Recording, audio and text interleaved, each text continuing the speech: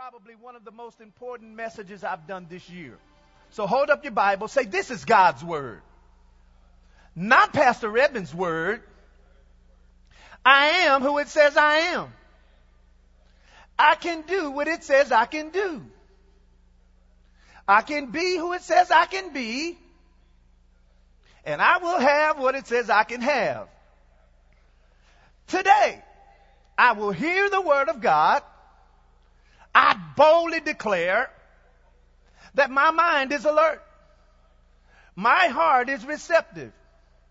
My ears are open, and I better not go to sleep. I'll never be the same.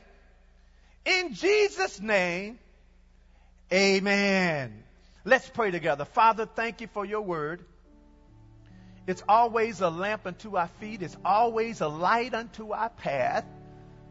And I pray that today the word will interrupt bad thinking.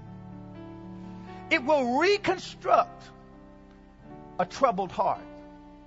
And it will open our minds to what you know and what you believe that you want us to have from your word. I step back so the Spirit of God can use me to communicate the oracles of God to your people. And we declare that signs, miracles, and wonders are going to follow our lives as a result of your word. And it's in Jesus' name I pray. Let everybody say amen. Amen, amen, amen. God bless you this morning. So, you know, the Bible says Jesus sat down and taught the people. So I'm going to be standing and sitting today because I really want you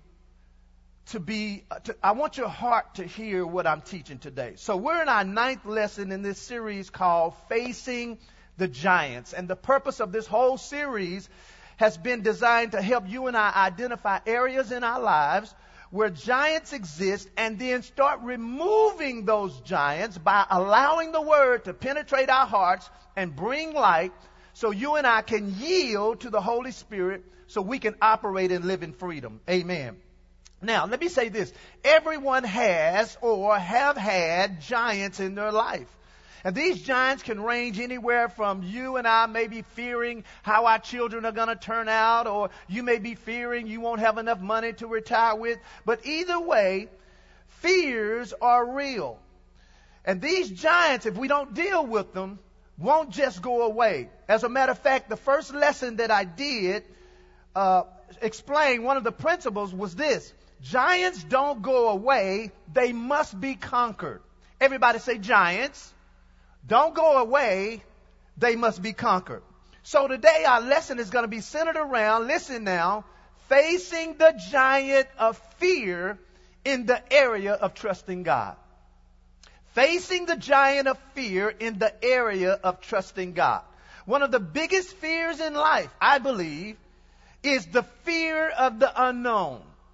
In other words, we don't know what the future is, therefore it can produce internal fear if we allow it.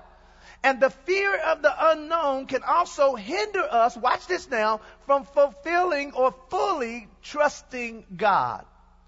And although we may know what God's word says he's going to do, it's still scary sometimes to step out and obey him and yield to him, not knowing if he's going to do his part.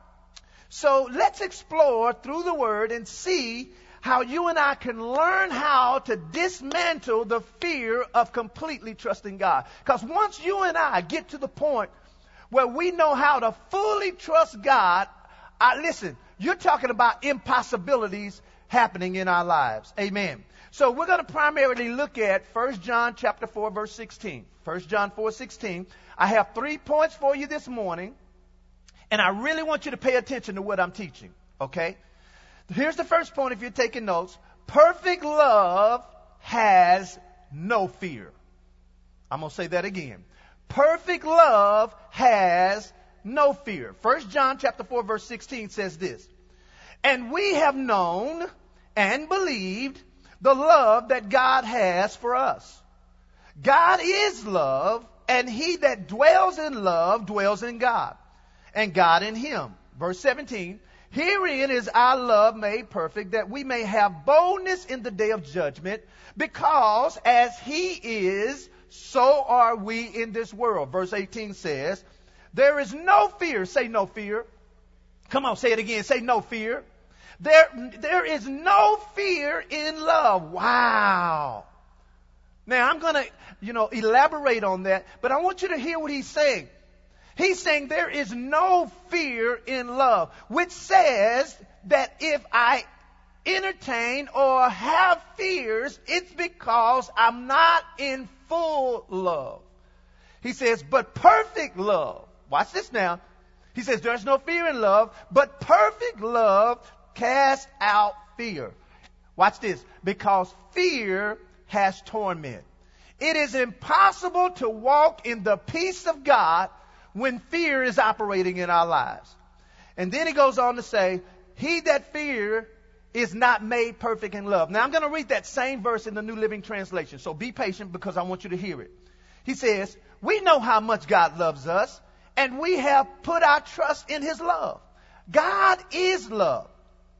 Notice he says God is love. And all who live in love live in God, and God lives in them.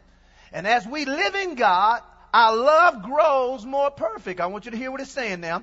So we will not be afraid on the day of judgment, but we can face him with confidence. Why? Because we live like Jesus here in this world. Verse 18 says, such love has no fear. Say no fear.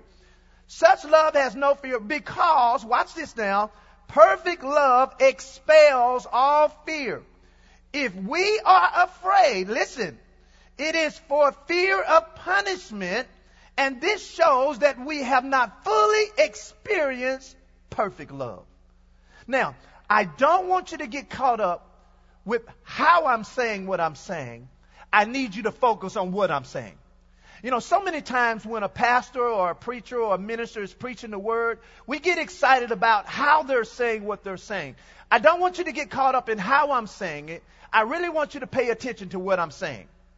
So listen, we can see right here in Scripture that fear in our hearts is what keeps us back from trusting God. And the reason we have the fear is because we're not walking, listen, in perfect love towards God. Did you get that? The only reason, because it said perfect love casts out fear. The only reason we are not walking in perfect love towards God is because we have fear. So let's look at this word perfect, because it's perfect love that casts out fear. Because you and I, we love God. If you didn't love God, you wouldn't be watching this broadcast right now. So it's not that we don't love God. But if our love is not perfect towards God, we're going to entertain fear. And the scripture told us that fear produces torment. Or, let me say it like this. When you have fear, you don't have peace. So this word perfect in that verse that we read in 1 John, the word perfect means mature and fully developed love. I'm going to say that again. That word perfect, when he says perfect love casts out fear, it means mature and fully developed love. Which tells me that I can love God, but it may not be mature or fully developed. Amen. So, 1 John 4:18 should really read like this. There is no fear in love, but perfect love, mature and fully developed love, casts out fear, because fear has torment. He that feareth is not made mature, nor can fully develop in perfect love. Now listen to me. Listen, Linda. Listen to me. The only thing that stands in the way of us walking in full love towards God is fear. You know why it's hard to tithe? Fear.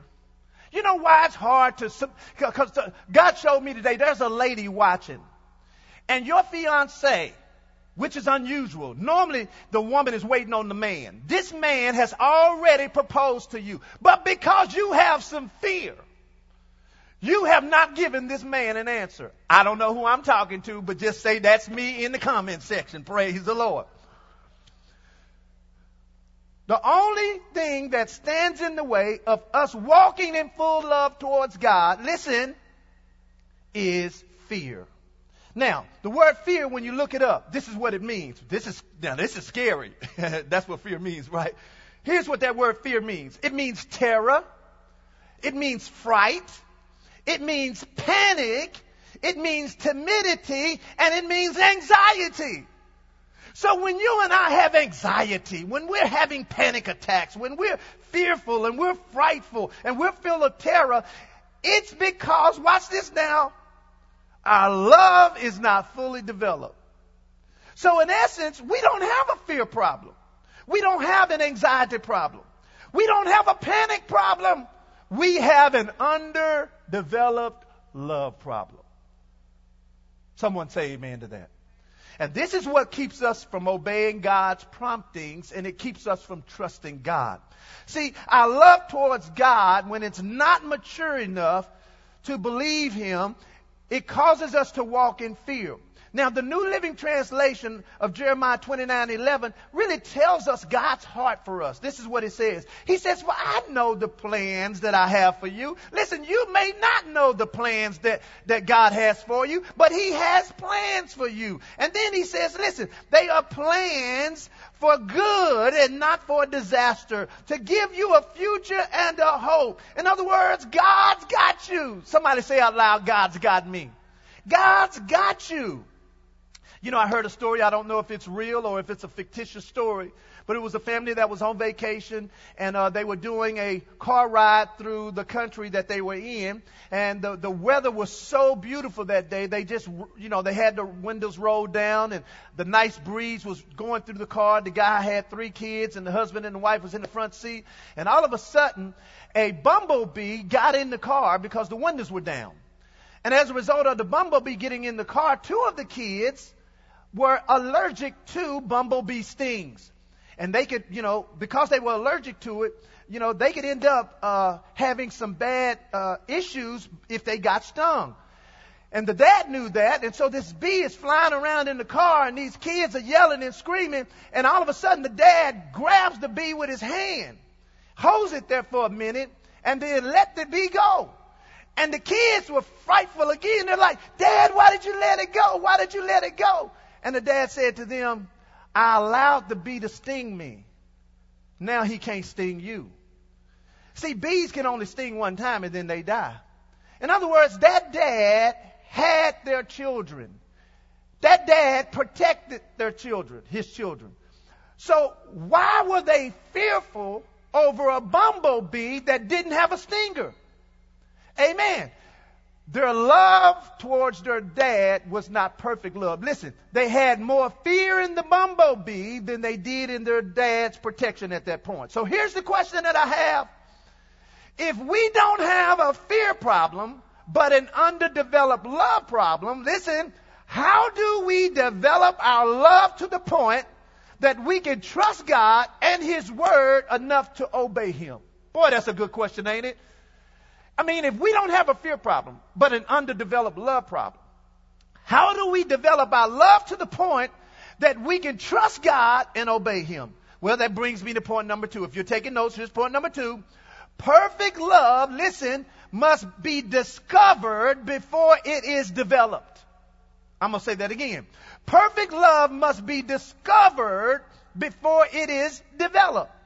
Here's why it is so important to understand, in a personal way, God's love for you. Because, see, I believe everybody is looking for that one person to love them and accept them just the way they are with no changes.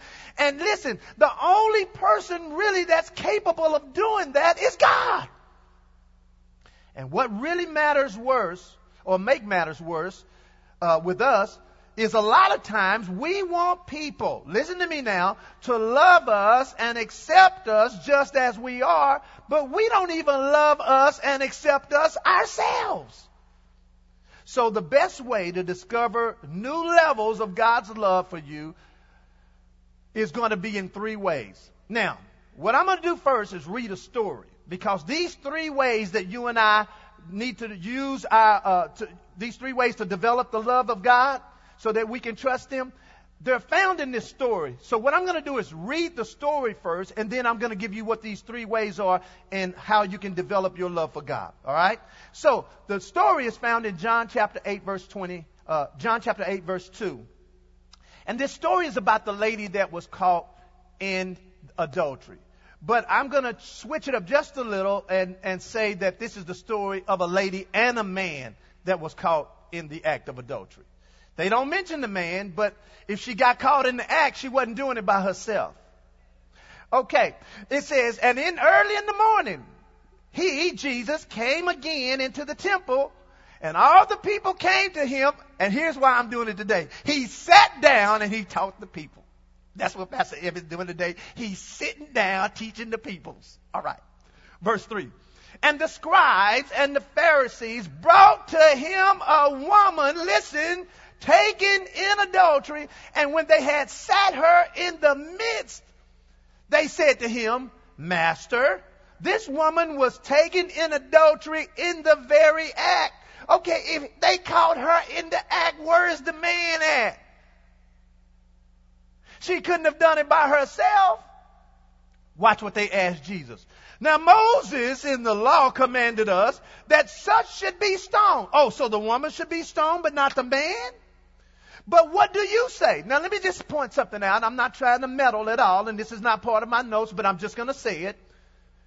There were issues with gender being better, man better than men better than women, even in that day, because we can see it right there. Why didn't they bring the man? Okay, so let me just say this. The way God sees men and women, just like there is one human race, men and women in God's eyes are equal. When you read Genesis, it says that he gave them both dominion. They were both created in the image of God. The man, God only assigned him to be the leader. And being the leader does not make you better. Amen. Praise the Lord. Let's go on now. Verse, I made somebody mad. They said unto him, Master, the woman that has been taken in the very act. Now Moses said, hey, one should be stoned. Verse 6. Then they said, tempting him, that they might accuse him. But Jesus stooped down and with his finger wrote on the ground as though he didn't hear them. And sometimes when people are talking stupid, that's what you just got to do. Just let them talk stupid and you just sit there like you don't hear them. That's what Jesus did. And verse 7 says this. So when they continued asking him, they didn't just ask him one time. They just kept saying, well, Jesus, what you going to do? Jesus, what you going to do? Jesus, what you going to do? He lifted up himself and he said to them, he that is without sin among you, let him first cast a stone at her. And he began to stoop down and wrote on the ground again. And they which heard it, being convicted by their own conscience, went out one by one, beginning at the older, even unto the last. Jesus was left alone, and the woman standing in the midst. When Jesus had lifted up himself and saw nobody but the woman, he said to her, Woman, where are your accusers? Has no man condemned you? Verse 11 says, she said, No man, Lord. And Jesus said to her, Neither do I condemn you. Go and sin no more. So let's look at these three things that you and I can do to develop our love for God so we can trust him, because these three things are found in this story. So if you're taking notes, and they're going to put it on the screen, here's the first thing that you and I can do to develop our love. Watch this. So it's to a point that fear is not operating, only our love and trust in God. Number one, to look for his love through his covenant. If we're going to develop our love to the point that fear is not operating, we have to look for his love through his covenant. And see, unfortunately in our society, contracts are more understood than covenants are. See, we must understand that God's word is his covenant towards us. And real covenants are typically, or were typically, involving the shedding of blood. And that's why Jesus died for our sins and he had to shed his blood. God was making a covenant with his people. Amen. So when we read God's word, listen, It shouldn't be just to discover what God can do for us. When we read His Word, it should also help us to discover who He is. So when you're reading the Bible, don't just look at God's acts. Look at who He is, because, listen, the better you know a person, the better you're able to love them and trust them. Romans 8:38 says this, "For I am persuaded that neither death, nor life, nor angels, nor principalities, nor powers, nor things present, nor things to come, nor height, nor depth," and listen, "no any other creature shall be able to separate me," or us, watch this, "from the love of God, which is in Christ Jesus our Lord." In other words, that verse is saying to us, there is nothing that has the power to separate you and I from how God loves us. Wow! There is nothing you can do to separate God's love for you. And through this story, with the lady caught in adultery, the religious leaders, listen, were using God's covenant to judge when God's covenant has always been designed to love. I'm going to say that again. In this situation with the woman, these leaders here, these religious leaders, were using God's covenant to judge instead of using God's covenant to love. John 8 verse 4 says this. They said unto him, "Master, this woman was taken in adultery." And then they used the law to say she must be stoned. That's judgment. But then in verse 7, he said, and when they continued asking, he says, "Hey, if you don't have sin, then you throw the first stone." See, that's really love. But when we read and understand God's covenant, which is the Word of God, then it's going to help us understand God's love for us through His covenant. Amen. Because, see, what you may not have thought about, at this point, standing or sitting in front of that woman, Jesus was the only sinless person right then and there. And since He was the only sinless person, then He could have legally, listen, and lawfully stoned that lady. But He chose not to. Why? Because the covenant of God is designed to love us and not judge us. And see, the devil tries to use God's own word to judge us and condemn us and even accuse us. Revelation chapter 12 verse 10 says, "And I heard a loud voice from heaven, now is come salvation and strength in the kingdom of our God and the power of His Christ." Listen, for the accuser of the brethren, the devil, is cast down, which accused them, us, before our God day and night. The devil spends most of his time in front of God pointing his finger at us. He's made it his job to do that. And here's the thing. God dismisses every accusation of the devil because the blood of Jesus removed unrighteousness from us. But here's the problem. The sad thing, a lot of times the devil don't have to do nothing with us because we're too busy condemning ourselves. Amen. So the first way to discover God's love so we can develop it into perfect love is to look for His love through His covenant. Here's number 2. The second thing we should do to discover new levels of love for God so that we can obey Him and trust Him is to look for His love, watch this, through His character. The first way was through His covenant. But if you really want to develop your love for God so you can trust Him, then you have to look for His love through His character. See, God's character is who He really is. A person's character determines how they act and what they do. And that's why the Bible says God cannot lie. He cannot lie. It's impossible for God to lie.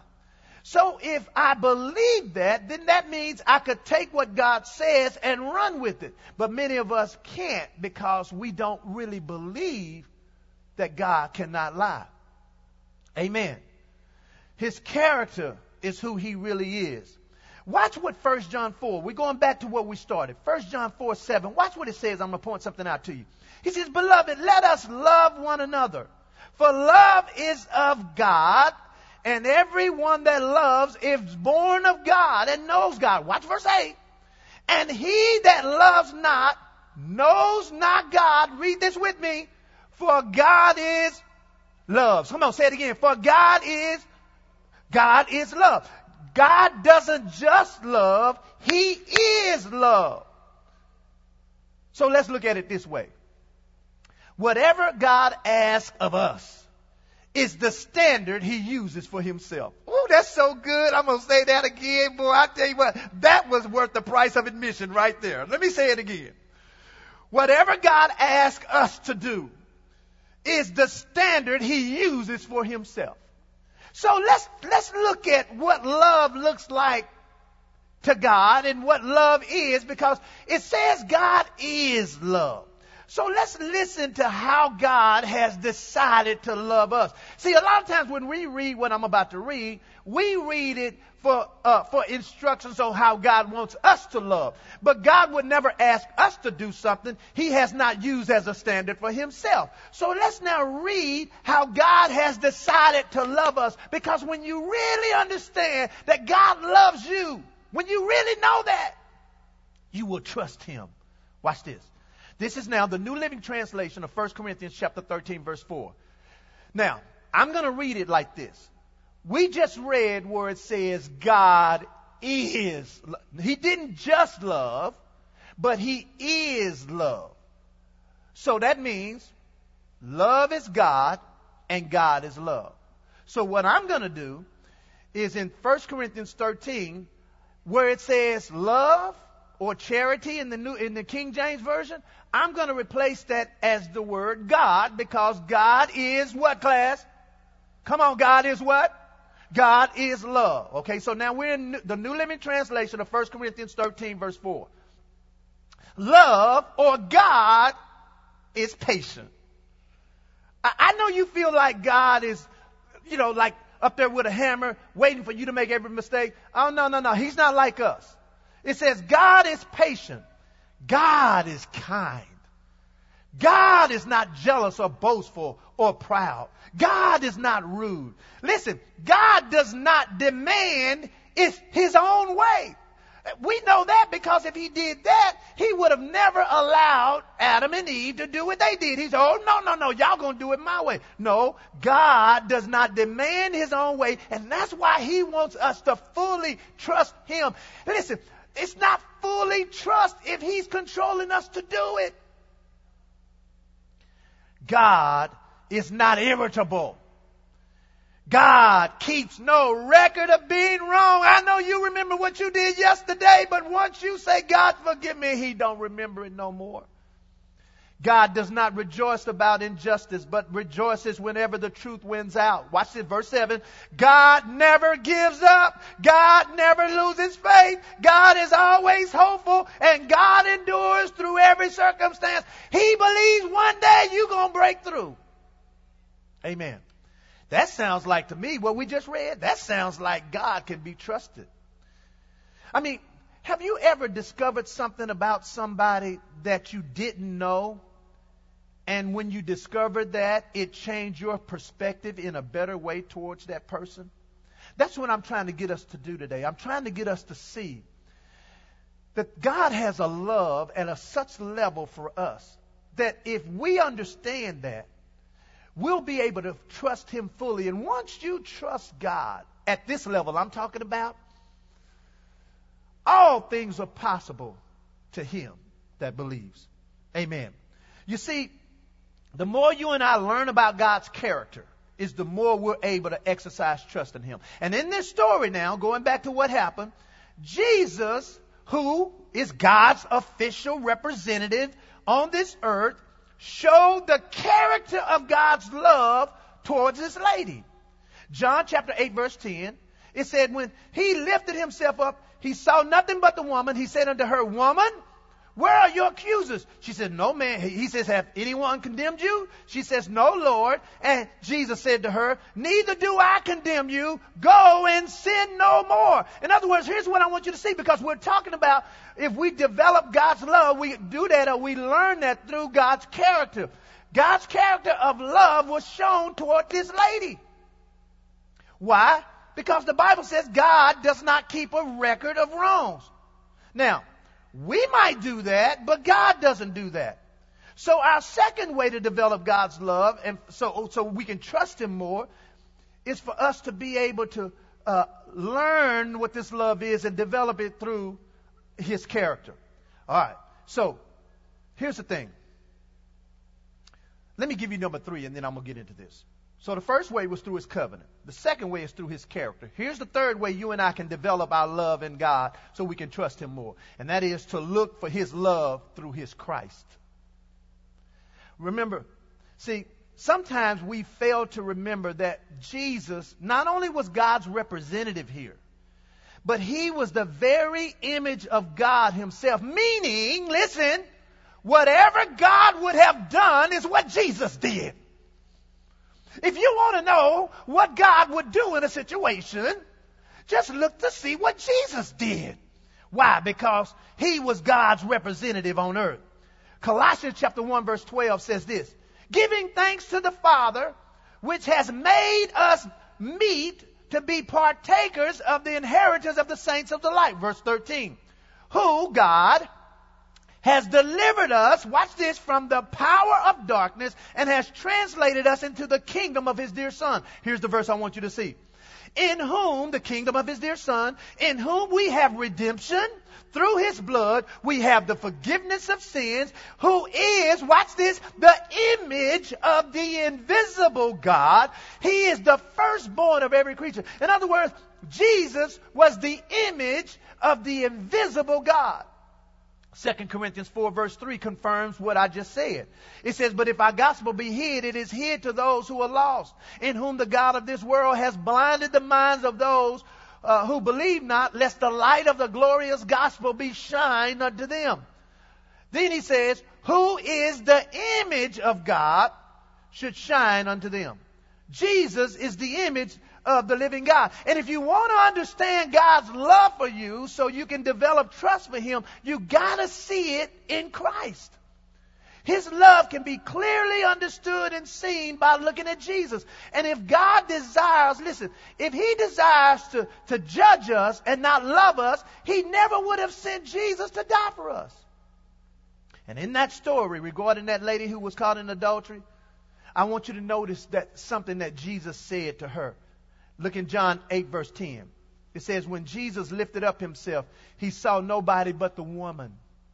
He said to her, woman, where are your accusers? Has no man condemned you? She said, no man, Lord. He said to her, neither do I condemn you. Watch what Jesus says now. Go and sin no more. Now, let me show you God's love through Christ in this scenario. Notice Jesus said to her, neither do I condemn you. Did He have the ability to do it? Yes, He did. But He says, no, I don't condemn you. Go and sin no more. Now, here's the thought. Do you really believe she left and never did that again? Let me answer that for you. She probably did it again. You say, well, Pastor, that's wrong. You judging that lady. Okay, let me ask you a question. Have you ever done something twice that God asked you not to do the first time? Let me answer that for you. Yeah. So the chances of this lady going to do that again was seriously high. So let me ask you this question. Do you believe that Jesus expected that lady to never do it again? Well, I believe He hoped that she wouldn't, because we read in 1 Corinthians 13, the Bible says love hopes all things. Okay? But if He was more interested, listen to me now, if He was more interested in judging that lady, then He would have thrown the stone the first time. I mean, if the scenario was all about judgment, He never would have heard, He just would have stoned her because He was able to do it. And I believe if that lady went and did that again, I believe if that lady went and did it again, Jesus' response to her would have been the same way. So now I'm going to ask you to do something. I'm going to ask you to do something. I said I'm going to ask you to do something. Here's what I'm going to ask you to do. Stop judging you because Jesus ain't judging you. Oh, yeah, I use some slang. I have a degree, but I'm going to say it again. Stop judging you because Jesus ain't judging you. See, it's hard to be in love with somebody if you feel they're judging you. It's hard to pray to God if you think God is judging you. It is hard to trust God if you don't believe God believes that you are trustworthy. Amen. So now let's look at the third thing. That was the third thing, and that is to look for the display for God's love through Christ. So once we discover God's love in these three ways, here's the question. How do we now maintain or keep our love levels mature and full towards God? Because I believe our love levels can shift. All right? So how do we now, once we develop this love to the point now where I'm in perfect love, how do we keep our love levels at the perfect level? Here's point number 3 if you're taking notes. Dwelling deepens my love for God. Dwelling deepens my love for God. 1 John chapter 4 verse 16. Going back to that, I'm going to point something out that I didn't point out on purpose the first time. It says, and we have known and believed in Him. And when you dwell in love and when you dwell in God, herein is our love made perfect. So my love can stay perfect. My love can stay mature. My love can stay at the fully developed level if I learn how to dwell. That's what it says right here. Herein is our love made perfect. Herein is what? Herein, when we dwell, our love is made perfect. The Living Bible of 1 John 4:17 says this, and as we live in God, our love grows more perfect. As we live in God, our love grows more perfect. So the key word there in that verse for us to stay in this fully developed love is the word dwell. But what does it mean? It has several definitions. They're going to put it on the screen for you. The word dwell means to stay in a given place or state. So let me help you understand that by giving you a flip version of it. You ever been mad and you decided to stay mad? Okay, it's saying here, dwell means to get in a place and stay there. It means, watch this, to abide, remain, and tarry. So I'm going to use a couple of verses to help you see what this word dwells mean, because it uses in different English words. Luke chapter 19 verse 5 says this, and when Jesus came to the place, he looked up, he saw him, and he said to him, Zacchaeus, make haste and come down, for today I must abide, that's that word dwell, I must abide or dwell at your house. Mark chapter 14 verse 34 uses this word dwell again, but it uses a different English word. I'm just trying to get you a picture of what the word dwell means. It says, and he said unto them, my soul is exceeding sorrowful unto death. Tarry or dwell here and watch. So how we dwell in God's love, so that our love towards Him is mature and developed, we have to dwell. We have to stay there. Watch John 15:7, because it uses this word dwell again, and then I'm going to show you exactly how to dwell. Watch this. John 15 verse 7 says, if you dwell or abide, same word in the Greek. He says, if you abide or dwell in me, watch this now, because here's one of the keys.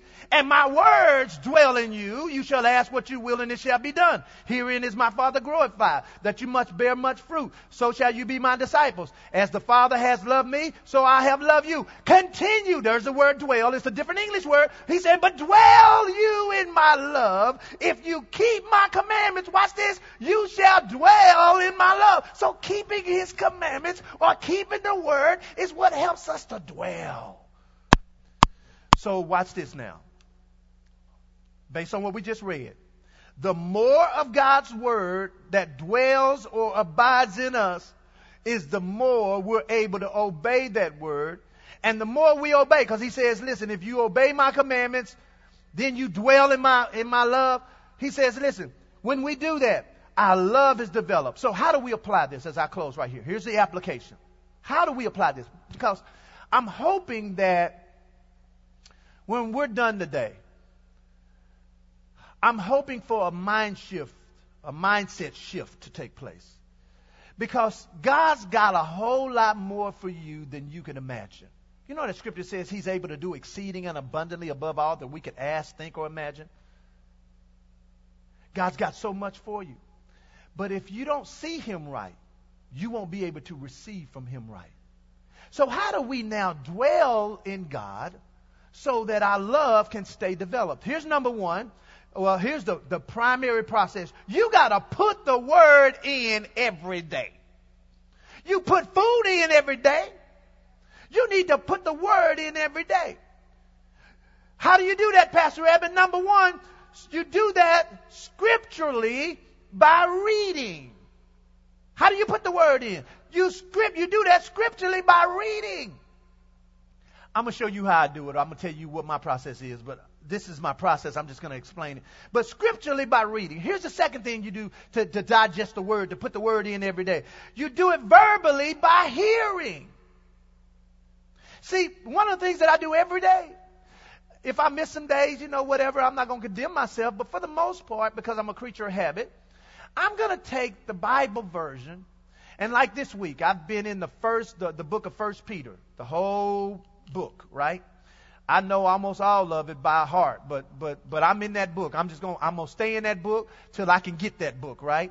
Well, I find it in the Bible version, and I play it, and I watch it while I hear it. In other words, I'm scripturally reading, I'm verbally hearing. Here's the third thing. You got to faithfully say it. How do you get it in? You got to say it. How? Why? Because faith comes by what? Hearing. And then here's number 4. You're going to actively do it. Why? Because Jesus said, if you love me, if you're dwelling me, you're going to dwell in my love, keep my commandments. So let me just say this. Obey what you know. God desires progress, not perfection. So there are some people watching me right now. And your love for God is real low because all the Christians you've known all your life have been judgmental Christians. And so you're like, I don't want it. That's why a lot of people don't come to church. They'd be like, I ain't going to church with all those hypocrites. Well, really what they're saying is what's in their heart. They are a hypocrite too. But see, coming to church has nothing to do with the people. Coming to church has all to do with God. And there's somebody watching me today. It's time to make a decision. The Bible says we can only love God because he first loved us. John 3:16 says, for God so loved the world that he gave his only begotten Son, and whosoever believes in him will not perish, but have everlasting life. There's somebody watching me right now. The question I have for you, if you died today, are you 100% sure you go to heaven? Are you 100% sure? Because if you're not, I want to give you reason. I want to give you an opportunity to make Jesus the Lord of your life. You say, well, Pastor Edmund, I'm already a believer. I'm saved. I know if I die, I'm going to go to heaven. But my question is, are you in consistent fellowship with God? Have you been dwelling? Because there's a confidence that you get in God when you dwell that you don't have when you're not dwelling. And maybe you need to just recommit your life to him today. And then there's some people watching me who need to make Word of Truth Family Church their church home. I know you watching in New York, but you don't go to church in New York. But you're going to church right now. I'm talking to you. I'm talking to somebody right now who's watching me from New York. You don't go to church in New York, but you're watching us. Let this be your church until you find one. But there's some people who need to make Word of Truth Family Church their church home. You say, well, Pastor Evan, why are you so into being a member of a church? Well, I'm more so being a member of the body of Christ. But here's the thing. The Bible says that when you and I plant ourselves in the house of the Lord, we will flourish. Listen, being a part of a church, being planted in his house, will do things for you that your education can't. So with every head bowed right there at your seat, right there at your home, I want to pray for some people who've never made Jesus the Lord of your life. In other words, if you died today and you're not 100% sure you'd go to heaven, I want you to pray this prayer with me. And those of you who are watching who are already believers, Members of Word of Truth Family Church, just be praying while I'm praying with those, because there are some people making some decisions right now. Those of you who need salvation, I want you to pray this prayer with me. Say, Lord Jesus, I believe you're the Son of God. I believe